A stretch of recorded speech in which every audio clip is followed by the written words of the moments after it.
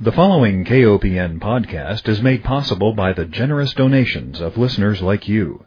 Please consider a donation to listener-supported community radio, KOPN. You can donate securely on our website at kopn.org.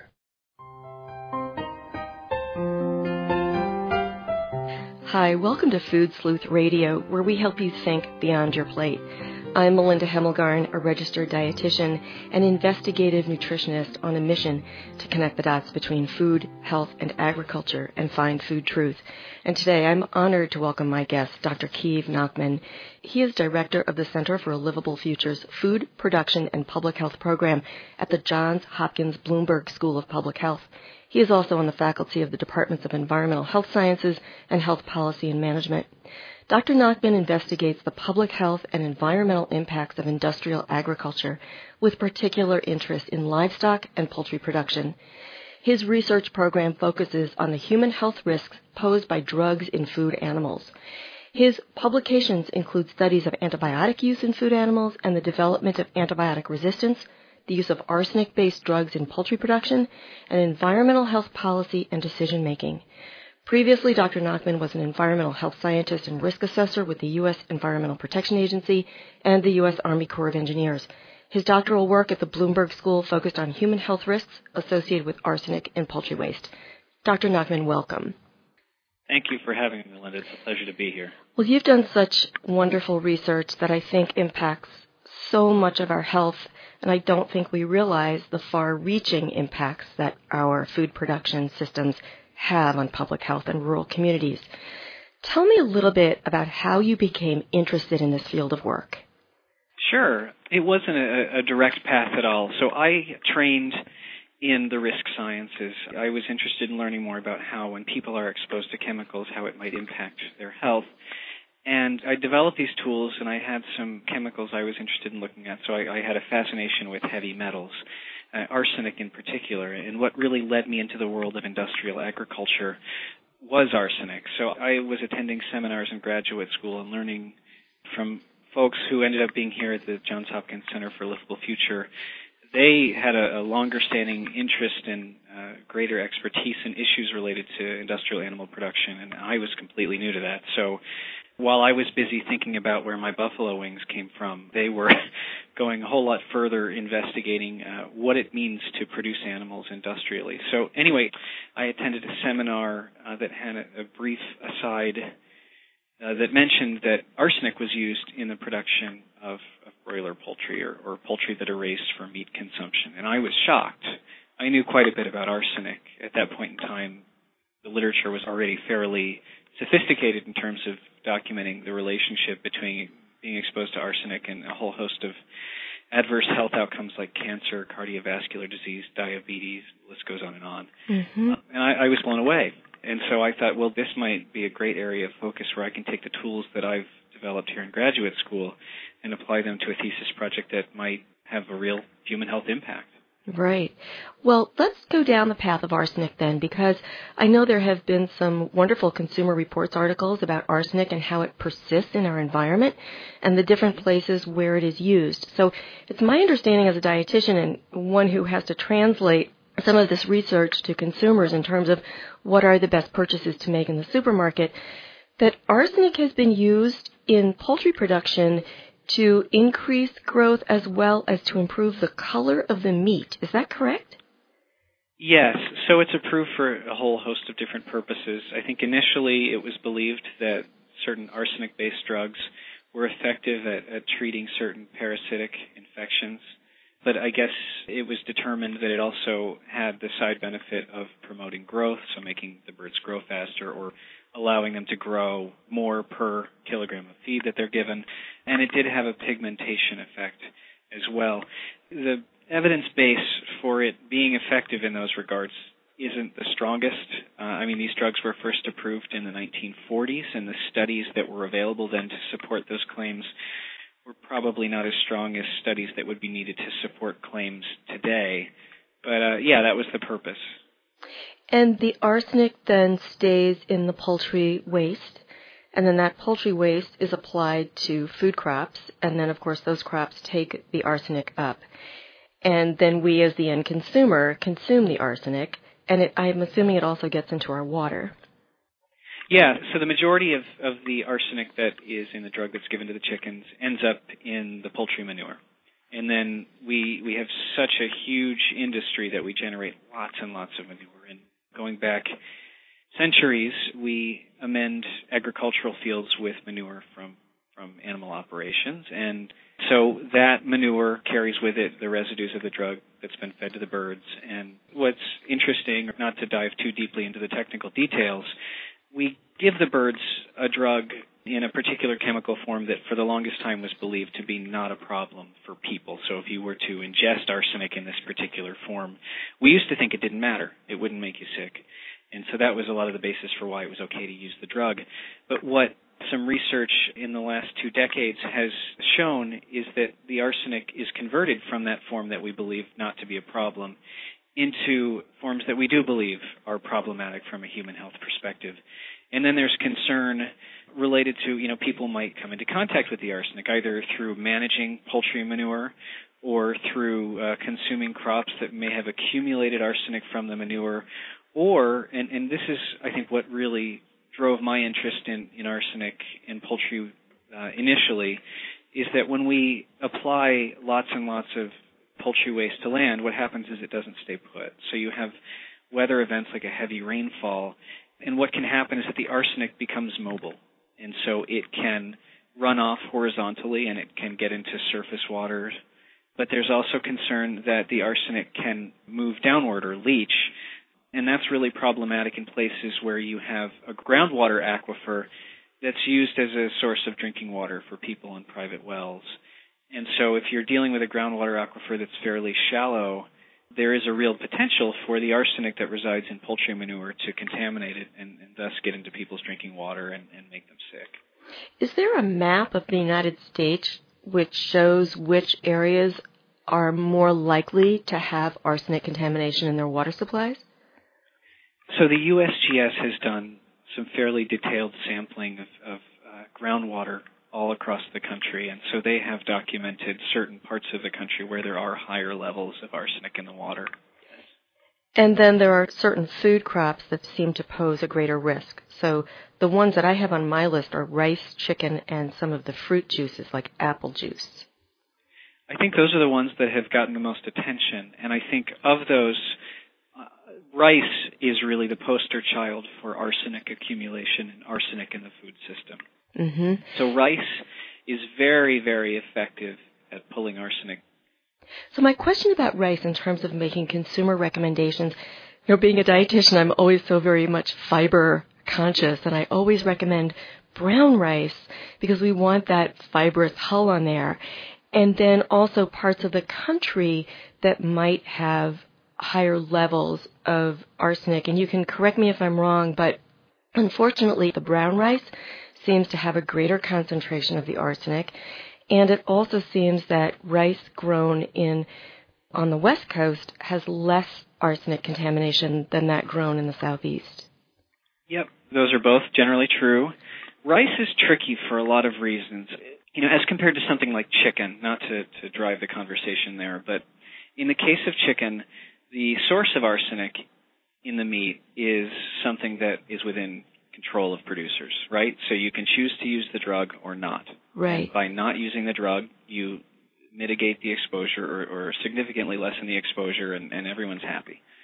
Rice is a whole lot harder because the sources of arsenic that find their way into rice are not easily controlled.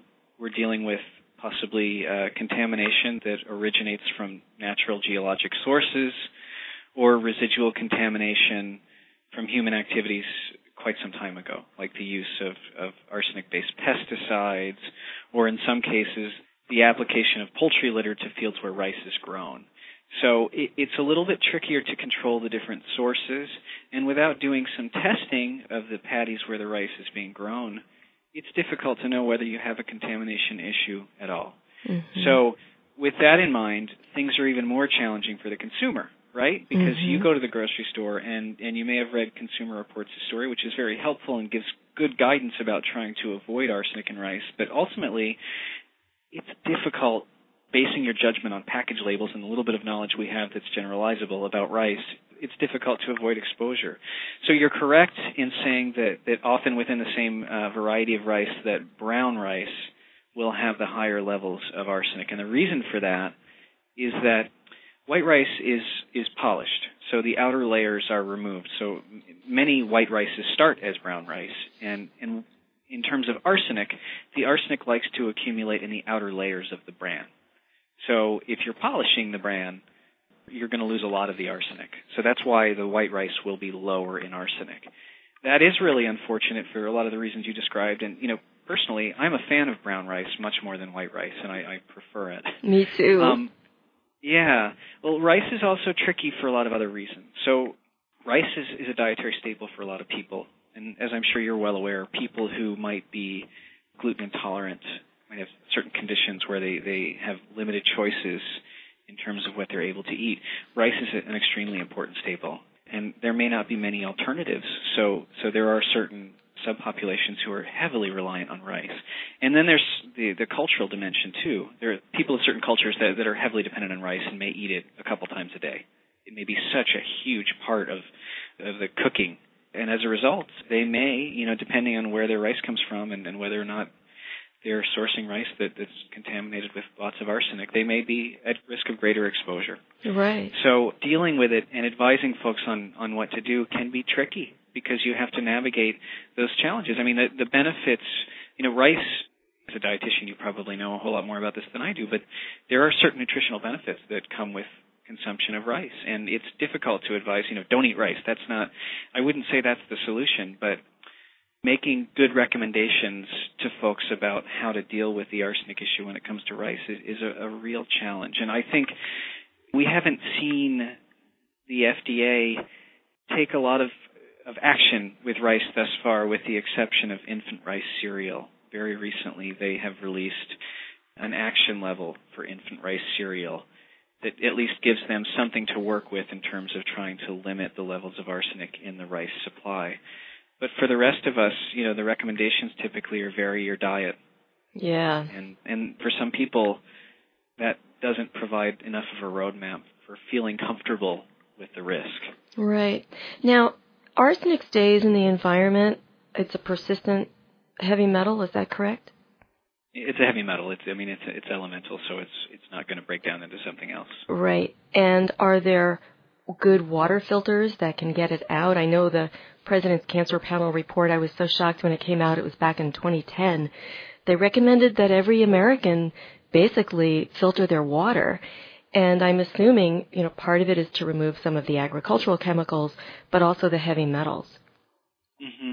Well, it depends on where you live and where you get your water. So if you live in an urban area and you are on treated water, this has been a big issue recently, but when those treatment systems are functioning properly, which unfortunately always isn't the case, those treatment systems are designed to remove arsenic from the water. And there are routine monitoring plans that track the levels of arsenic in water. In most urban areas, arsenic in water is not an issue.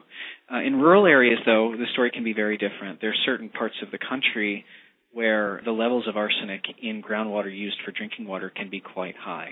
And in places like that, it's important to test your water periodically to ensure that you have a treatment system on your well that is designed to deal with heavy metals. Mm-hmm. And for low-income rural communities, I know this has been a problem, say, on some of the Native American Indian reservations. I don't know that level of monitoring and treatment is even available to those communities. Well, especially if they're on private wells. I mean, one thing to recognize is that private wells are not protected by the Safe Drinking Water Act. Mm. So really, you're dealing with state-level requirements for testing. And in many cases, those state-level requirements only provide for a drinking water test or a well test when there's a property transfer to ensure that the water is potable. And so if you've been living at a particular residence for a long time, chances are no one's tested your well. Right. Well, we should probably leave the arsenic conversation on a happy note, and that is that the FDA has indeed, as you reminded me, they have put in a regulation that the arsenic-containing drugs given to poultry have been banned, correct? Yes, it was very exciting for us. So for a long time, I'd focused on what happens with arsenic when poultry waste is managed. And I feel like I and others have made a lot of noise pushing for policies to eliminate the use of the drug as a result of those risks, and they fell on deaf ears because I think the affected population was rural and smaller in number. So I shifted my focus to look at what happens to the meat when these drugs are used. And I published a study in 2013 that showed that when these drugs were used, there was an increase in the level of toxic arsenic in chicken meat. And based on that and some other research that the FDA had done, they felt they had the evidence needed to withdraw the approvals of the drug so they could no longer be sold in the U.S. And so the first 3 of the 4 drugs were banned at the end of 2013, and the last one, called nitrazone, was just banned in December of 2015. So at least domestically, those drugs are no longer being used. And so that is a public health victory. Yes, and thank you so much for your efforts to do so. I should take one break just to remind our listeners, if you're just joining us, you're tuned into Food Sleuth Radio, and we are speaking with Dr. Keeve Nachman, Director of the Center for Livable Futures Food Production and Public Health Program at the Johns Hopkins Bloomberg School of Public Health. Well, Dr. Nachman, in addition to your work on arsenic, you also look at the impact of confined animal feeding operations on rural communities. And in particular, your focus is on antibiotic use. And I find it absolutely fascinating to hear in some of your lectures about how antibiotic resistance develops and how it spreads in rural communities. So there's that aspect of the industrial livestock production. And then, of course, there's also odor, and then there's regulation, and so many layers of complexity that rural communities have to struggle with. Why don't we start with antibiotic resistance, and tell me a little bit about your interest in this area and where you think we're headed. Sure. Unfortunately, this one doesn't have quite as happy of an ending as the arsenic story, but we'll tell the story anyway. So we in the U.S. have a voracious appetite for animal products, and that appetite over the last half century has really increased quite substantially. And in order to accommodate our appetite for animal products, we have had to ramp up production. So over those decades, you've seen an enormous explosion in the production of poultry and swine, and to a lesser extent, beef. And in order to produce that many animals, we've had to change the look of animal production sites. So whereas when I started studying animal production, I kind of had this outdated bucolic image of a farmer hand-feeding his animals in this beautiful pasture. What I learned over time was that I had a really skewed perspective of where most of our animal products come from. And so what we've shifted towards are, we've had the number of farms producing animals decline in number nearly exponentially. And what we've had at the same time is a rapid increase in the number of animals being produced at each farm. So farms are fewer in number, but they're much, much bigger. And what we're also doing within these industries is geographically concentrating them. So there are certain parts of the country that have enormous industries. So, one example that is kind of a local one here is the eastern shore of Maryland, Delaware, and Virginia is one of the largest poultry-producing regions in the country. North Carolina, as another example, is one of the largest swine-producing nexuses in the U.S. And so in those places, we have accumulated large numbers of those operations in close proximity to one another. We've also changed a lot about the way the operations are run. So in addition to having much larger and more crowded farms, we've started including, and when I say started, I'm really going back decades, but the practice of using antibiotics for a variety of purposes. So these operations are not the most hygienic places you can imagine when you're cramming thousands of animals into tight quarters and not cleaning them very often. You have quite unhygienic conditions. And so antibiotics were added into that system for a variety of purposes, but early on it was determined that antibiotics were effective at promoting growth and reducing the amount of feed that was needed to bring an animal to market weight. So from an economic perspective, there was a belief that they provided a financial benefit to the farmers that would add them. And so that practice continued on over the decades and became quite entrenched within the industry. And so if it were only providing an economic benefit and there were no public health ramifications associated with their use, it would make more sense to me. But what happens is the following. So here's an important note before I dive in, is that we do not have a separate group of antibiotic classes that are animal specific. For the most part, the antibiotics we use in animal production come from, they're either the same drugs that we would use to treat human infections, or they're from the same classes of drugs that we would use to treat human infections. And so what happens is that these drugs are given to animals. They're often given to animals at very low doses. They're not given at doses that would be high enough to treat an infection. They're given to animals for large spans of their lifetimes, often the entire life of the animal, save a couple days at the end to make sure that there aren't residues of the drugs that stay behind in the animal products. And they're not given in response to any particular disease or disease threat. So they're not targeted to treat a particular type of infection. And they're given not on an animal-per-animal basis, so it's not like you have a veterinarian coming into one of these operations and injecting a chicken with antibiotics. The majority of these drugs are administered to animals through their feed or through drinking water. About 95% of them come through one of those two mechanisms based on FDA data. So they're really not given in a targeted way. We talk about antibiotic misuse in clinical medicine, and drastic measures have been taken to try and reduce those misuses. But in animal agriculture, we're still using them in a way that is not altogether very responsible. And so what happens in administering antibiotics in this way is that we treat all the bacteria that are there, but what happens is the ones that are susceptible to those drugs die. But what is left behind are pathogenic organisms that are resistant to those drugs. And after the susceptible bacteria die off, the resistant ones can take advantage of the microbial ecosystem and reproduce. And what you're left with are bacteria that are resistant to drugs. And if we give multiple antibiotics at the same time, what we're doing again is selecting for the bacteria that can survive in the presence of those drugs. So we are generating highly resistant bacteria. And if these bacteria would stay on the farm, we'd be less concerned. But what quite a bit of scientific research has shown is that these bacteria are very capable of leaving the farm, and they do it in a variety of different ways. The pathway that people think about the most is that they can leave with the animals when they go off to slaughter, and they can reside on the surface of animal products that you purchase from the grocery store. And if you make the mistake of cross-contaminating your cooking surfaces, or you're not very careful when you handle the meat, you can become infected with those bacteria. And if they're resistant, that's a big issue. We can come back to what it means to have a resistant infection in a moment.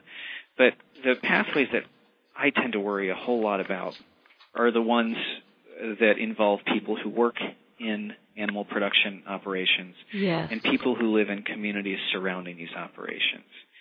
So we all like to worry about ourselves, and we like to worry about what we face in the grocery store, but we are getting off pretty easy compared to what workers and community residents face. So they are more highly exposed because the workers are in these production sites. They have a whole lot of contact with the animals, and they can be exposed to the bacteria within the production enclosures. And the people who live nearby are the ones who are in the pathways of the exhaust fans, or who have to rely on water from groundwater sources that have been contaminated with animal waste and thus with resistant bacteria. And they don't have a lot of choice. You and I, when we go to the store, we can choose not to eat meat, and that can reduce our risk. But for folks who are dealing with resistant bacteria that may be available for exposure in their residential environment or work environment, they don't have a choice. Right. What's also interesting to me is the research that you presented at a conference in Wisconsin showing that these resistant bacteria can also travel on trucks on the highway. So if you're a car behind one of these trucks that are transporting these animals that come from these confined feeding operations, we then all become carriers. And when the workers enter community hospitals, they bring that bacteria with them, really putting a much larger area of people at risk. Absolutely. Yeah, no, I think you hit the nail on the head. There are so many different ways that we haven't even talked about yet that these bacteria can find their way to people. We didn't talk about flies and other non-domesticated animals. Right. Flies have a residential radius of about a mile or two. So if you live within a mile of an operation that is misusing antibiotics and they're generating antibiotic-resistant bacteria, it's possible for those bacteria to be carried on a fly, and that fly could then land on your picnic table or your front door, and you could become exposed to those bacteria as a result of that. So you're absolutely right.